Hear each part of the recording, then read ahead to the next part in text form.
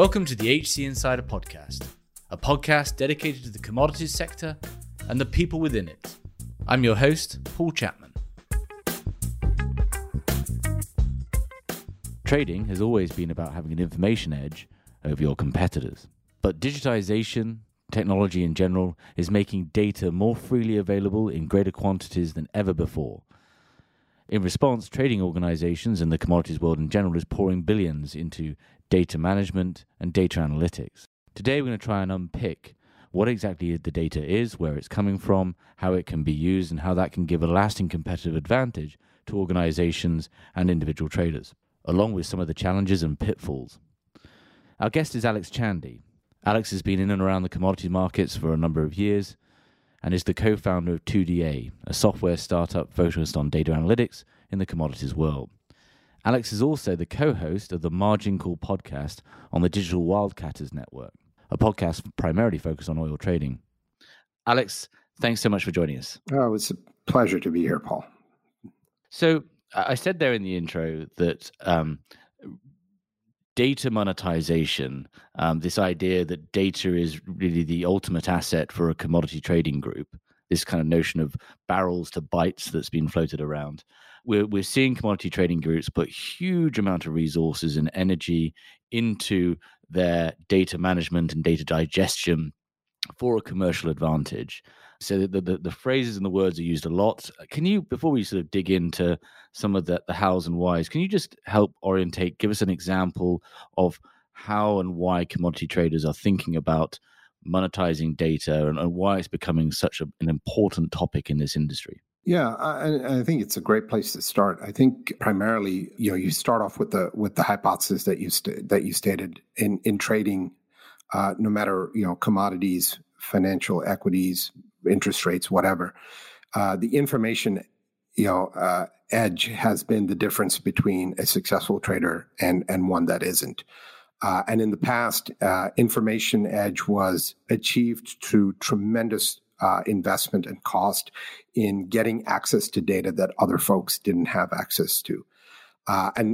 What you sort of said is, what's happened over the last, at least 10 years and what's accelerated over the last 5 is the accessibility to data and the availability of data has just absolutely exploded. It's just available, for lack of a better word, in the ether. And now it's not, there is no exclusivity to access to data. It's really around what can you do with the data since it is now available and sometimes at zero marginal cost, meaning to be able to pick up data that has value in your trading operations. It doesn't cost you an arm and a leg in terms of capital investment and technology. So the way I like to look at it from a data perspective is there's internal data, so your own data, and the ability to be able to drive insight out of that. And then there's external data. And really, when we talk about external data, I really like this the moniker. It's data from the edge, meaning it is the data that's being generated by either a physical asset sitting in the ground somewhere, or it's data that's being generated from customers, ultimately the end user, that gives you insight into demand, which has always been the hardest problem to solve, or gives you some predictive ability into disruption of supply or demand or capacity availability. That's the external part of data. And both of them have challenges associated, not from a sheer size of data that's available, easily available, but then what do you do and how do you monetize that data? I think it's still a challenge. So you've got that monetization is also internal and external, right? You just simply using data to boost revenue or lower costs within your current organization. There's also then taking that learning and applying it to markets external to you and algorithmic trading, whatever that might be. Can you give us a couple of examples? One of where a firm can use data to improve their financial performance internally, and then perhaps some examples about how firms can then start applying that data to make money, from other markets. Yeah, plenty of examples internally. In fact, we've studied that quite extensively, and I think our findings are corroborated through other sort of independent sources. Generally, it wouldn't be an extreme estimation to say that about 4/5 of the data that's available, 80% of the data that's generated internally, that's available to a trading company, is not used. It's only about 20% of the data that's generated that's actually used for decision making. And there are plenty of reasons around that. One, trading is, as everyone knows, it's a very time poor type of activity. You are dealing with things day in, day out, and the luxury to be able to consume the vast amounts of data that are coming in is really not there. Perfect example of that, just take shipping, for example. The amount of data that in the past used to be generated through fax and telex, notice of readiness, discharging, laycans, ship positioning, arrival times, all of that was brought in paper format, and it would wind up being archived, if at all, in a 3-ring binder and then put somewhere else. Today, all that comes in electronically. And we've heard, marine schedulers at a trading house in London will have 6,000 unopened emails with this information. And it's just updated information on a particular vessel or parcel or shipment.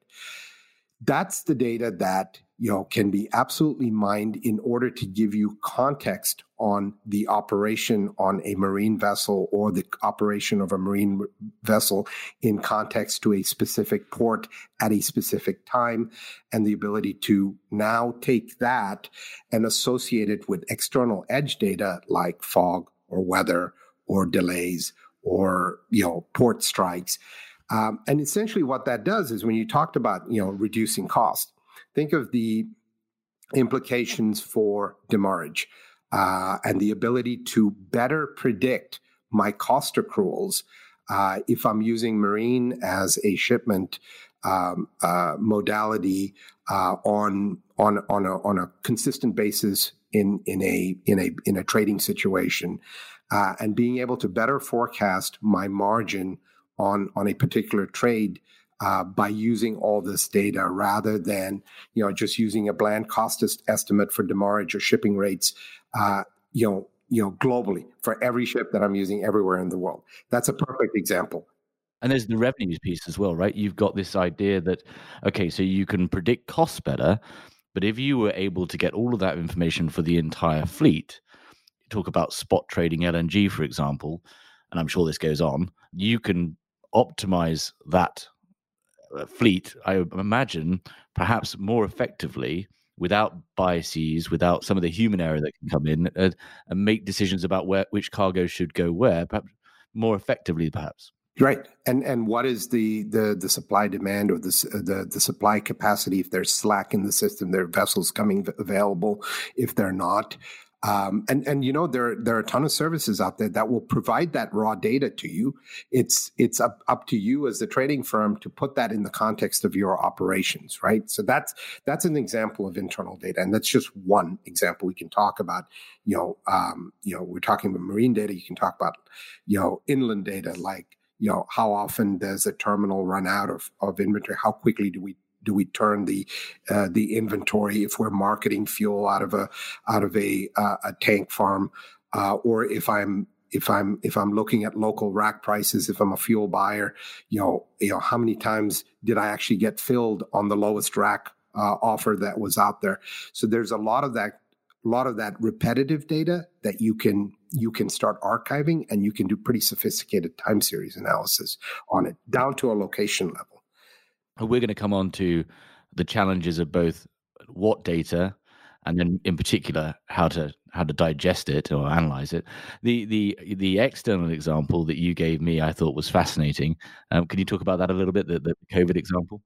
External data is, again, I think it's not as well used as it could be, but the ability to be able to see disruptions or to see waves coming across the commodity markets because these are such interrelated and highly connected markets. It's just one big network. So a perfect example is COVID. If you were paying attention on Twitter, you would have known as early as middle December that this respiratory virus there was an outbreak in Hubei province was way more serious than what the media or anyone was, the general news services were reporting it to be. Most people weren't really paying attention to it. But the preponderance of evidence that was coming out in social media, if you're talking about Twitter or Facebook or Instagram, and this was from a variety of sources, but not a lot of them, but just showing the level of the lockdown, the absolute sort of seriousness which the Chinese authorities were taking. This would have been an indication that this was not something normal. And then there were Twitter feeds, and it's sort of, there isn't one Twitter feed. It's almost, you have to piece the information together. But the preponderance of evidence as we got closer into January, into early February, was just more and more reinforcing. So for commodity traders that had a gut feeling that this was absolutely a seminal event, the associated confirming data, the triangulation that you got out of social media feeds would have just reinforced it and given you more confidence to set your positions accordingly, which a certain number of hedge funds did and did very successfully. Whereas a lot of people in the commodity world got absolutely caught flat-footed, and you saw a lot of, financial turmoil and inventory write-downs and emergency lines of credits and working capital that happened as a result. It's a perfect example of that, and it continues today. And this is a perfect example of data that's available for zero marginal cost. All you need is a Twitter account and to be following certain Twitter feeds, and then the ability to pull that through, very, very cheap and available social listening software. Yeah, but then, and we're going to come on to this, it's having the data scientists or the fixed costs to be able to digest it, right? And that's where there is a lot of cost, and there's also a lot of cost in getting the cultural piece in place for management to be able to, or traders or whoever it is, to actually be able to think about and ask these questions and then have decisions made. But we'll come on to that.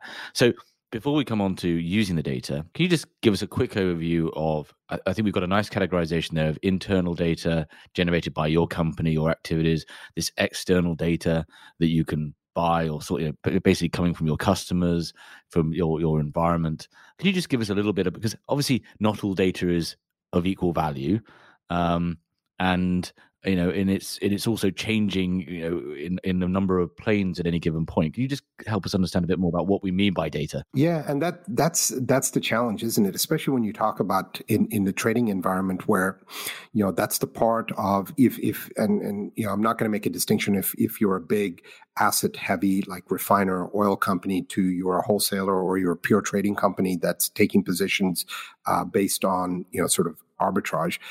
The point is, at that point, you are facing the market, and the market is just this emergent system, right? No one can rightly predict it, but we can maybe see trends, or the real goal here is to find inflection points, not just at a macro level, but at a micro level. So making that distinction. Now the burden is there's when you talk about pulling data from the edge and all these sources of data, there's a ton of it, and really this is the process of curation. Is one understanding, all data is not equally weighted as far as value, but the part that's really interesting is the context. There is some data that can be incredibly valuable for a short period of time. Perfect example is Twitter feeds for, global pandemics and viruses. That those data feeds incredibly valuable December, January, February of last year.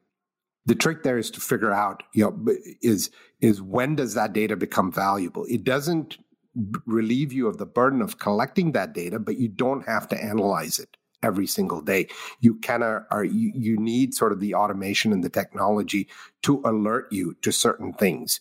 And the things are, really it boils down to the questions that you want to be answered, right? That's the question that you're asking the data repeatedly. Is this happening? Is there a sign of this happening? Because if I can answer that question, that means an immediate edge to me in my day-to-day trading operations, whether it's regional or location-based or even global on a macro perspective. So that data, it's the planes is right. It's not just, some data is valuable all the time. Some data is valuable some of the time, but when it is such an outlier in terms of value that it makes a definitive difference. So Paul, I just sort of make this other classification for internal and external data. The way I like to look at it is there's volumetric data. So what volumes do I have, inventories, et cetera? Then there's economic data, prices, differentials, basis, futures, OTC. Both those sets of data have constant value, and they're very, very valuable over time. And then I have environmental data, and this is where my data from the edge is: the weather, traffic patterns, disruption, riots, fires, outages to power plants, pipelines, refineries, right? I still have the burden of collecting that data, but it's not going to be valuable until it is. And when it is, it's massively valuable. So, and I think that's a fascinating categorization. So we've got these data sources. We've got this idea that whilst you might be monitoring lots and lots of data at any given point, you might be only asking questions of some of it, depending on the conditions. It seems that it is actually a hugely challenging operation to orientate a business towards this kind of thinking, as far as I understand, because you've got move on to analysis. The biggest first thing is really what questions you're trying to ask of the data, because there's also the danger that if you're asking incorrect questions, you're getting poor outcomes, or you're asking too many questions and you've got sort of paralysis by analysis to make use the idiom. And can you, I guess, give us some help on understanding that, and then walk us through some of the terminology? Because whilst all things might be algorithms, not all of them are suitable for automation, or not all decisions are suitable for automation. And we're looking at this from a macro level. Help us navigate that. Yeah. So let's take the last part, because it sets the frame of references. The more zoomed in you are, down to a, let's say, for lack of a better word, a location level. You're looking at like the Houston Ship Channel, or you're looking at Rotterdam, and then you're looking at a defined time frame. Time frame can be zoomed in. So when you talk about algorithmic trading, you're looking down to millisecond execution and running trading strategies at that level. So you can zoom in from a time perspective, from a location perspective, to a very, very granular level. When you're at that level, algorithms become a lot easier to run and execute, because you can define a rule set, and the ability for an external shock, something else that happens that will throw that rule set off and cause your algorithm to be wrong, is incredibly limited. As you zoom out, both from a time perspective, I'm looking at day on day or week on week or month on month, or I'm looking at US Gulf Coast versus Northwest Europe, or I'm just looking at global. The more macro you get, you require more human judgments because involved in decision making, because there's more things that can happen that can, affect the rule set that you're trying to automate, or you're trying to run to give you, tripwire, canary in a coal mine type advance warning of things that are happening. So you can't 100% automate that, because you need some human judgment associated to say, hey, can I triangulate this and then make a decision off of it, because it's at that large scale. So you have that sort of play in where you are from what level you're trying to analyze the data in, how successful you are. Extraordinary, right? I think back to some of my courses I've taken in my career, for example, just in marketing, right? The use of the conjoint analysis to be able to work out which of the 2 or 3 attributes are really significant, to use terminology, for customer liking. If you can present a trader or leadership that incredibly rich, incredibly, exponentially richer information and the insights it's providing, the 5 or 6 key significant factors they need to think about, you should be able to dramatically move trading from kind of the part gut feel, part terror, to I guess a more, and that's, I assume, what the plan is, right? Is are there these 2 or 3 things that you've got a proprietary, either you yourself have that data as proprietary, or your algorithm or your analysis is the proprietary piece, possibly both, that really is going to change decision making with an organization, and that's where, why it's so relevant to the commodity trading market. Yes, and I think part of it is, and this is the hard work that's required, and you're not going to be able to reap the rewards without this hard work. There's no way around it. Is the fact that actually when you zoom out to a macro level, what you're essentially doing is taking localized insight and activity and sort of extrapolating that out to a regional and to a regional view, and then to a much bigger macro view. So we have the saying in our office, like, why should a crude trader in sitting in Stamford, Connecticut, care about the local rack price of gasoline in Angleton, Texas? Well, the reason is it's a network, right? And you have sort of localized dynamics that, as you add them up and aggregate them up, work backwards to, a refinery stance that works backwards to, how pipelines for crude are going to be, which way they're going to shift from a volume perspective. And that's essentially what traders do. Is they build these models that say, what is my gross level supply demand balance going to look like for crude? And it's going to be driven by some demand. Well, the good news is you can build that with way more accuracy, starting at the bottom and working up. The hard news is, you need to at least seed that exercise with expertise for folks who can define what the rule sets are and the boundary conditions are and what the constraints are in the system, which is a good trader, a good scheduler will be able to do that, systemize that knowledge in order to then let the data scientists loose on the data to say, hey, this is the question. If I could answer this question, it would give me defined edge in this market, but you got to know the rule set under which you're going to answer that question. Then you let the data scientists go onto that problem. Not sort of what we saw very early on was folks were hiring a lot of data scientists and they were just gathering a bunch of data. And then literally it was like slot machines. It was like, go find me some insight, right? And people would come up with correlations and causation. And you take that to a seasoned trader, you're like, this is rubbish. I can't use it, or it doesn't make any sense to me. Right? Because what it doesn't account for is sort of the idiosyncrasies of that particular market, the behavior of the market, the constraints in that market. I think that's a fascinating point from a people standpoint. Is it is a deliberative and costly process.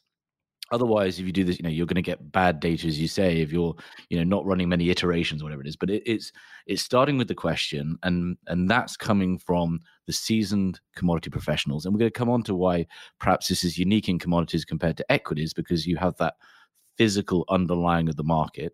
So you do need that physical expertise, the commodity traders, the operators, to say, here are the questions. And the good news is now you've got potentially much, much richer sources of data. Yes. That you can either pay for or you can find, deploy. And this goes back to, Enron days, they were getting proprietary information, using more innovative ways. We'll leave it there. But you and then you're bringing these teams together, but it's not just sprinkle data scientists, right? Because they're obviously costly to hire, they're difficult to find, and they need to be used correctly. But actually, it is, I think, to use your words previously, was this is a intricate and highly labor intensive process to really test all the data, build it all together, and actually come up with something usable. Right? This isn't easy. Yeah, I think the key word that you said there is iterative. It is an iterative function. It is a search function. It's a blend of science and a bit of art. If I'd say experience was art, where I know what the tolerances are in the system, where I have a good feel for it. But it's iterative, and it happens. You're going to have a lot of cycles spent that result in nothing, but that's okay, because you're mining for information. And I think firms are getting really, really good at this. Is you can't treat it like your typical IT project with a budget and a milestone and a PMO office that says, "Go find me trading edge."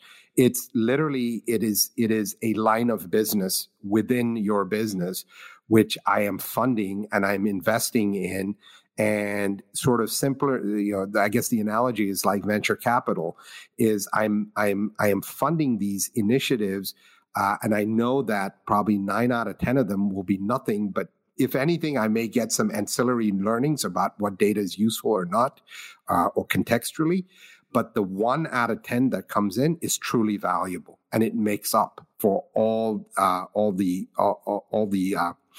other efforts. But you have to approach it that way, because if you don't, you're just going to be left behind. Is essentially what's going to happen, or you're going to be the guy that finds out that something has already happened, and then you're either running to catch up, or someone has figured out something and they have locked that market up, and you can't come in anymore. So while we're talking about using the data, I also found it fascinating that, there's also demand out there for these designers. It's not just developers, and data scientists. You also need a design element here to be able to present that data to leadership or to traders to give them the decision points they need to make the trade or whatever it might be.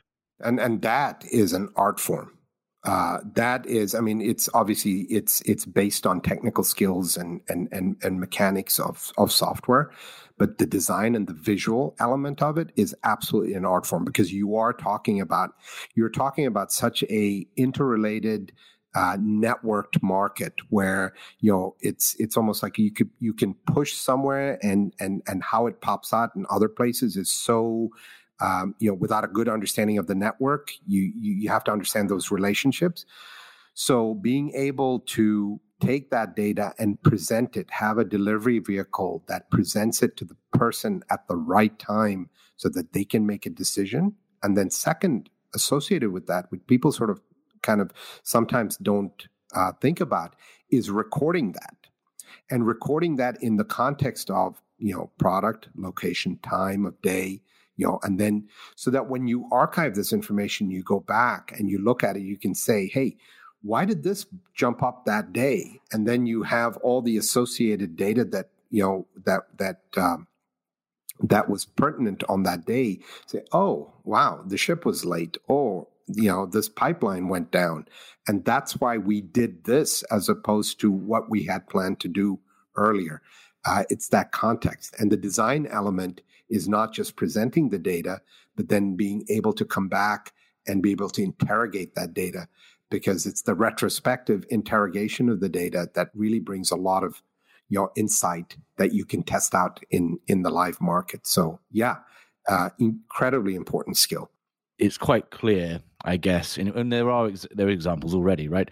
Renaissance Technologies and so forth, who have spent a decade or however long in the commodities markets building their algorithms, and knowledge to successfully, we assume, make a lot of money and trade in the commodity space. So, but I guess the best example I can think of is Google, where that points to the amount of investment. This is a company entirely dedicated to the collection and analyzing of data. They have built a competitive edge with their algorithms that means that they are still, and probably likely to continue to be, the biggest search firm and search engine, and streaks ahead of everyone else.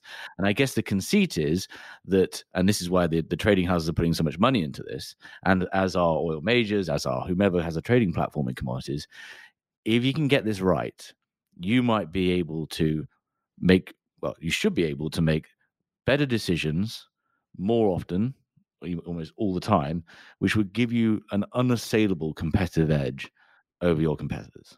That's right, and I'll come back to this point. Like, there's Google is a great example of that, or Uber is another phenomenal example of that. When you talk about just sort of intelligence that they gain just from the operation and the amount of investment they put into taking that data and making their algorithms smarter. There's a scale differential, right? Because, Google is a search engine that quite honestly, probably 2, 3, 4 billion people use every day. The energy industry is a big industry, but it's the marketplace is a little smaller.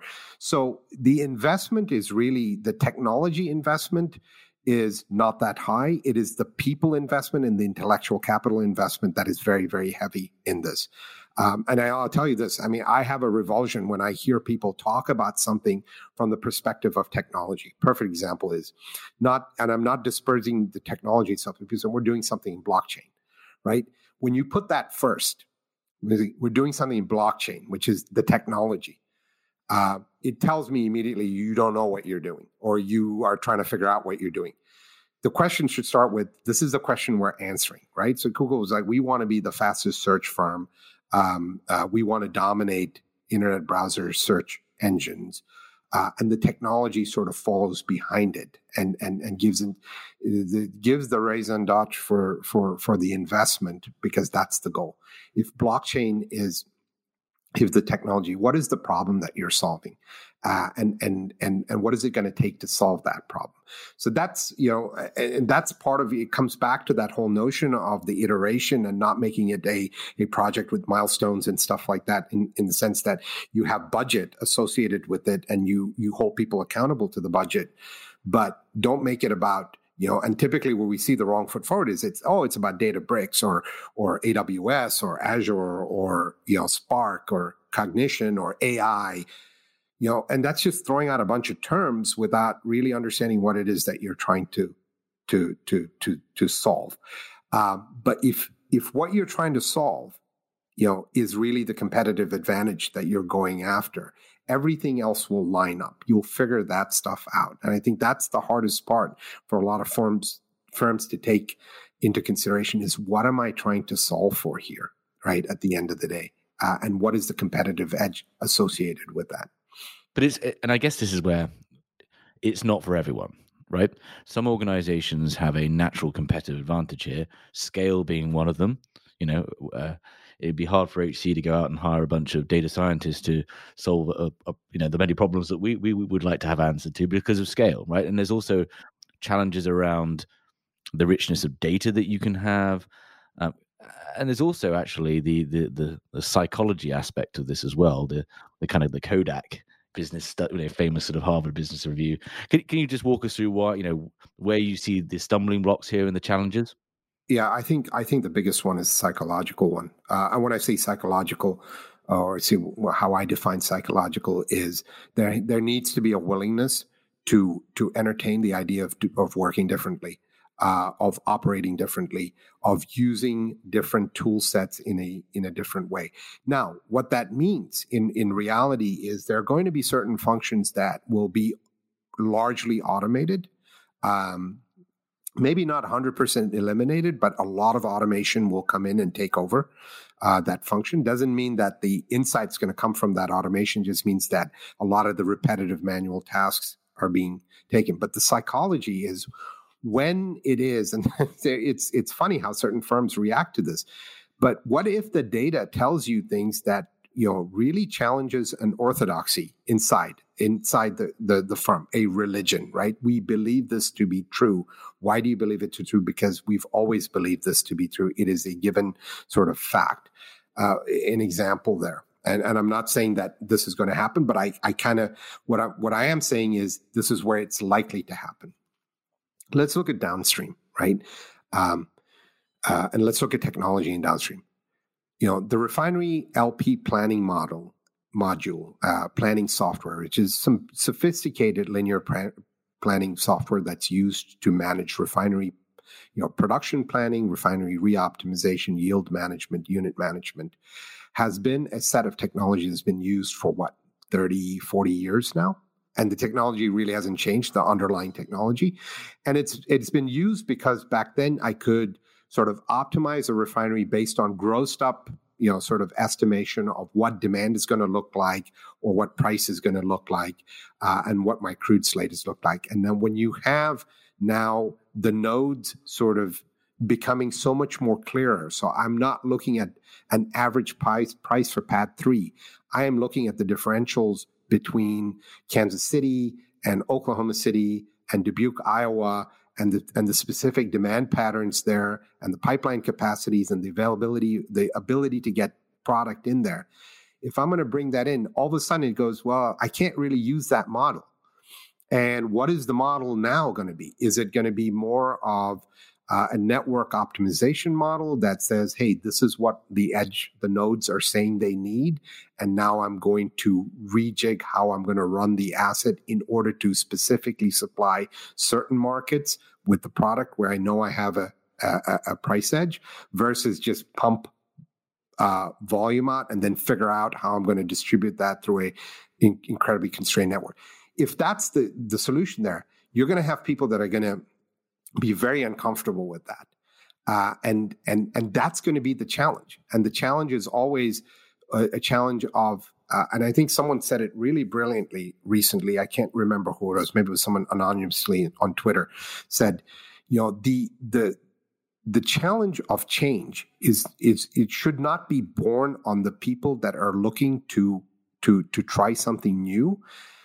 The challenge of change should be born on the people who are arguing that things should stay the same. They're the people that need to justify why things should stay the same, versus the people who are saying, hey, we want to do this, and we are going to put the orthodoxy, we're going to attack the altar here if the data says that this particular orthodoxy is well past its use by date. And that's a difficult thing to do. Well, and it's exposing as well, right? I mean, all of this is, and this is, probably a broader theme of the podcast is digitization is rapidly iterating, right? And I think if you've built a career building up of certain viewpoints and knowledge around how a particular market operates, and then the data shows that that's changed or as never has been the case, that can be a challenge. And most of us are leaders in our businesses because of how well we did an action in the past, right? Not necessarily how good we are at changing and doing something in the future. And if the model, the paradigm shifts in a particular industry, that's really hard if the current leadership have achieved their position through the old paradigm. Yeah. So we've definitely got an idea of how powerful this is, and how challenging it is for implementation. I found it fascinating recently to hear that there's one hedge fund out there that we always hear kind of the problem with algorithms is they're right until they're wrong, and you need a human there to turn them off. There is a hedge fund out there that apparently the mantra is the model is always right. It's the market that's wrong, right? well, I think their point is that actually in the long term they're so confident in the model that any deviation from what the model was expecting will probably course correct.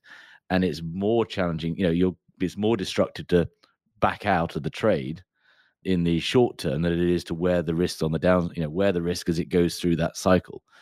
Again, I think ultimately speaks to probably the confidence in the models that they have. But let's look towards the future, because this is this is a rapidly changing space. We've already kind of talked, perhaps, I think we've got a future episode with a different guest on what the future of a trading floor might look like. Can you talk about some of the current trends? Because one thing's for sure is there's lots more data coming, right? So yeah. What do you see as the sort of the next 5 years as it comes to data analytics in the commodity space? Yeah, I think I think the general hypothesis that I adhere to, unless you've got to be honest again, unless the data tells me differently, is we are rapidly sort of evolving towards that state of more and more automation, more and more data, less people required to handle and manage that data and make decisions, meaning that there are going to be certain aspects of global commodity trading, especially oil trading, because oil trading or energy trading is rules-based, because there is a reversion to the mean, because at the end of the day, you have to tie back to a physical product that has to be delivered at a location. There are relationships that hold and need to hold. The cost to carry relationship needs to hold, because when these relationships go out of whack, there is financial incentive to come and correct them, right? If the contango is really, really steep, everyone will buy today and look to sell tomorrow, and that action will bring contango back to normal carry cost. The same is with location arbitrage or quality arbitrage. So that rule set holds the market from going, I'm not showing absolute shift in prices will happen, but the relationships between different products, different grades, different locations will always hold because there's incentive. So if you subscribe to that, that rule set still holds, and can be, once that rule set and those constraints can be automated, you are rapidly going down to further and further automation. You're rapidly going down to more and more sort of autonomous type activity going on.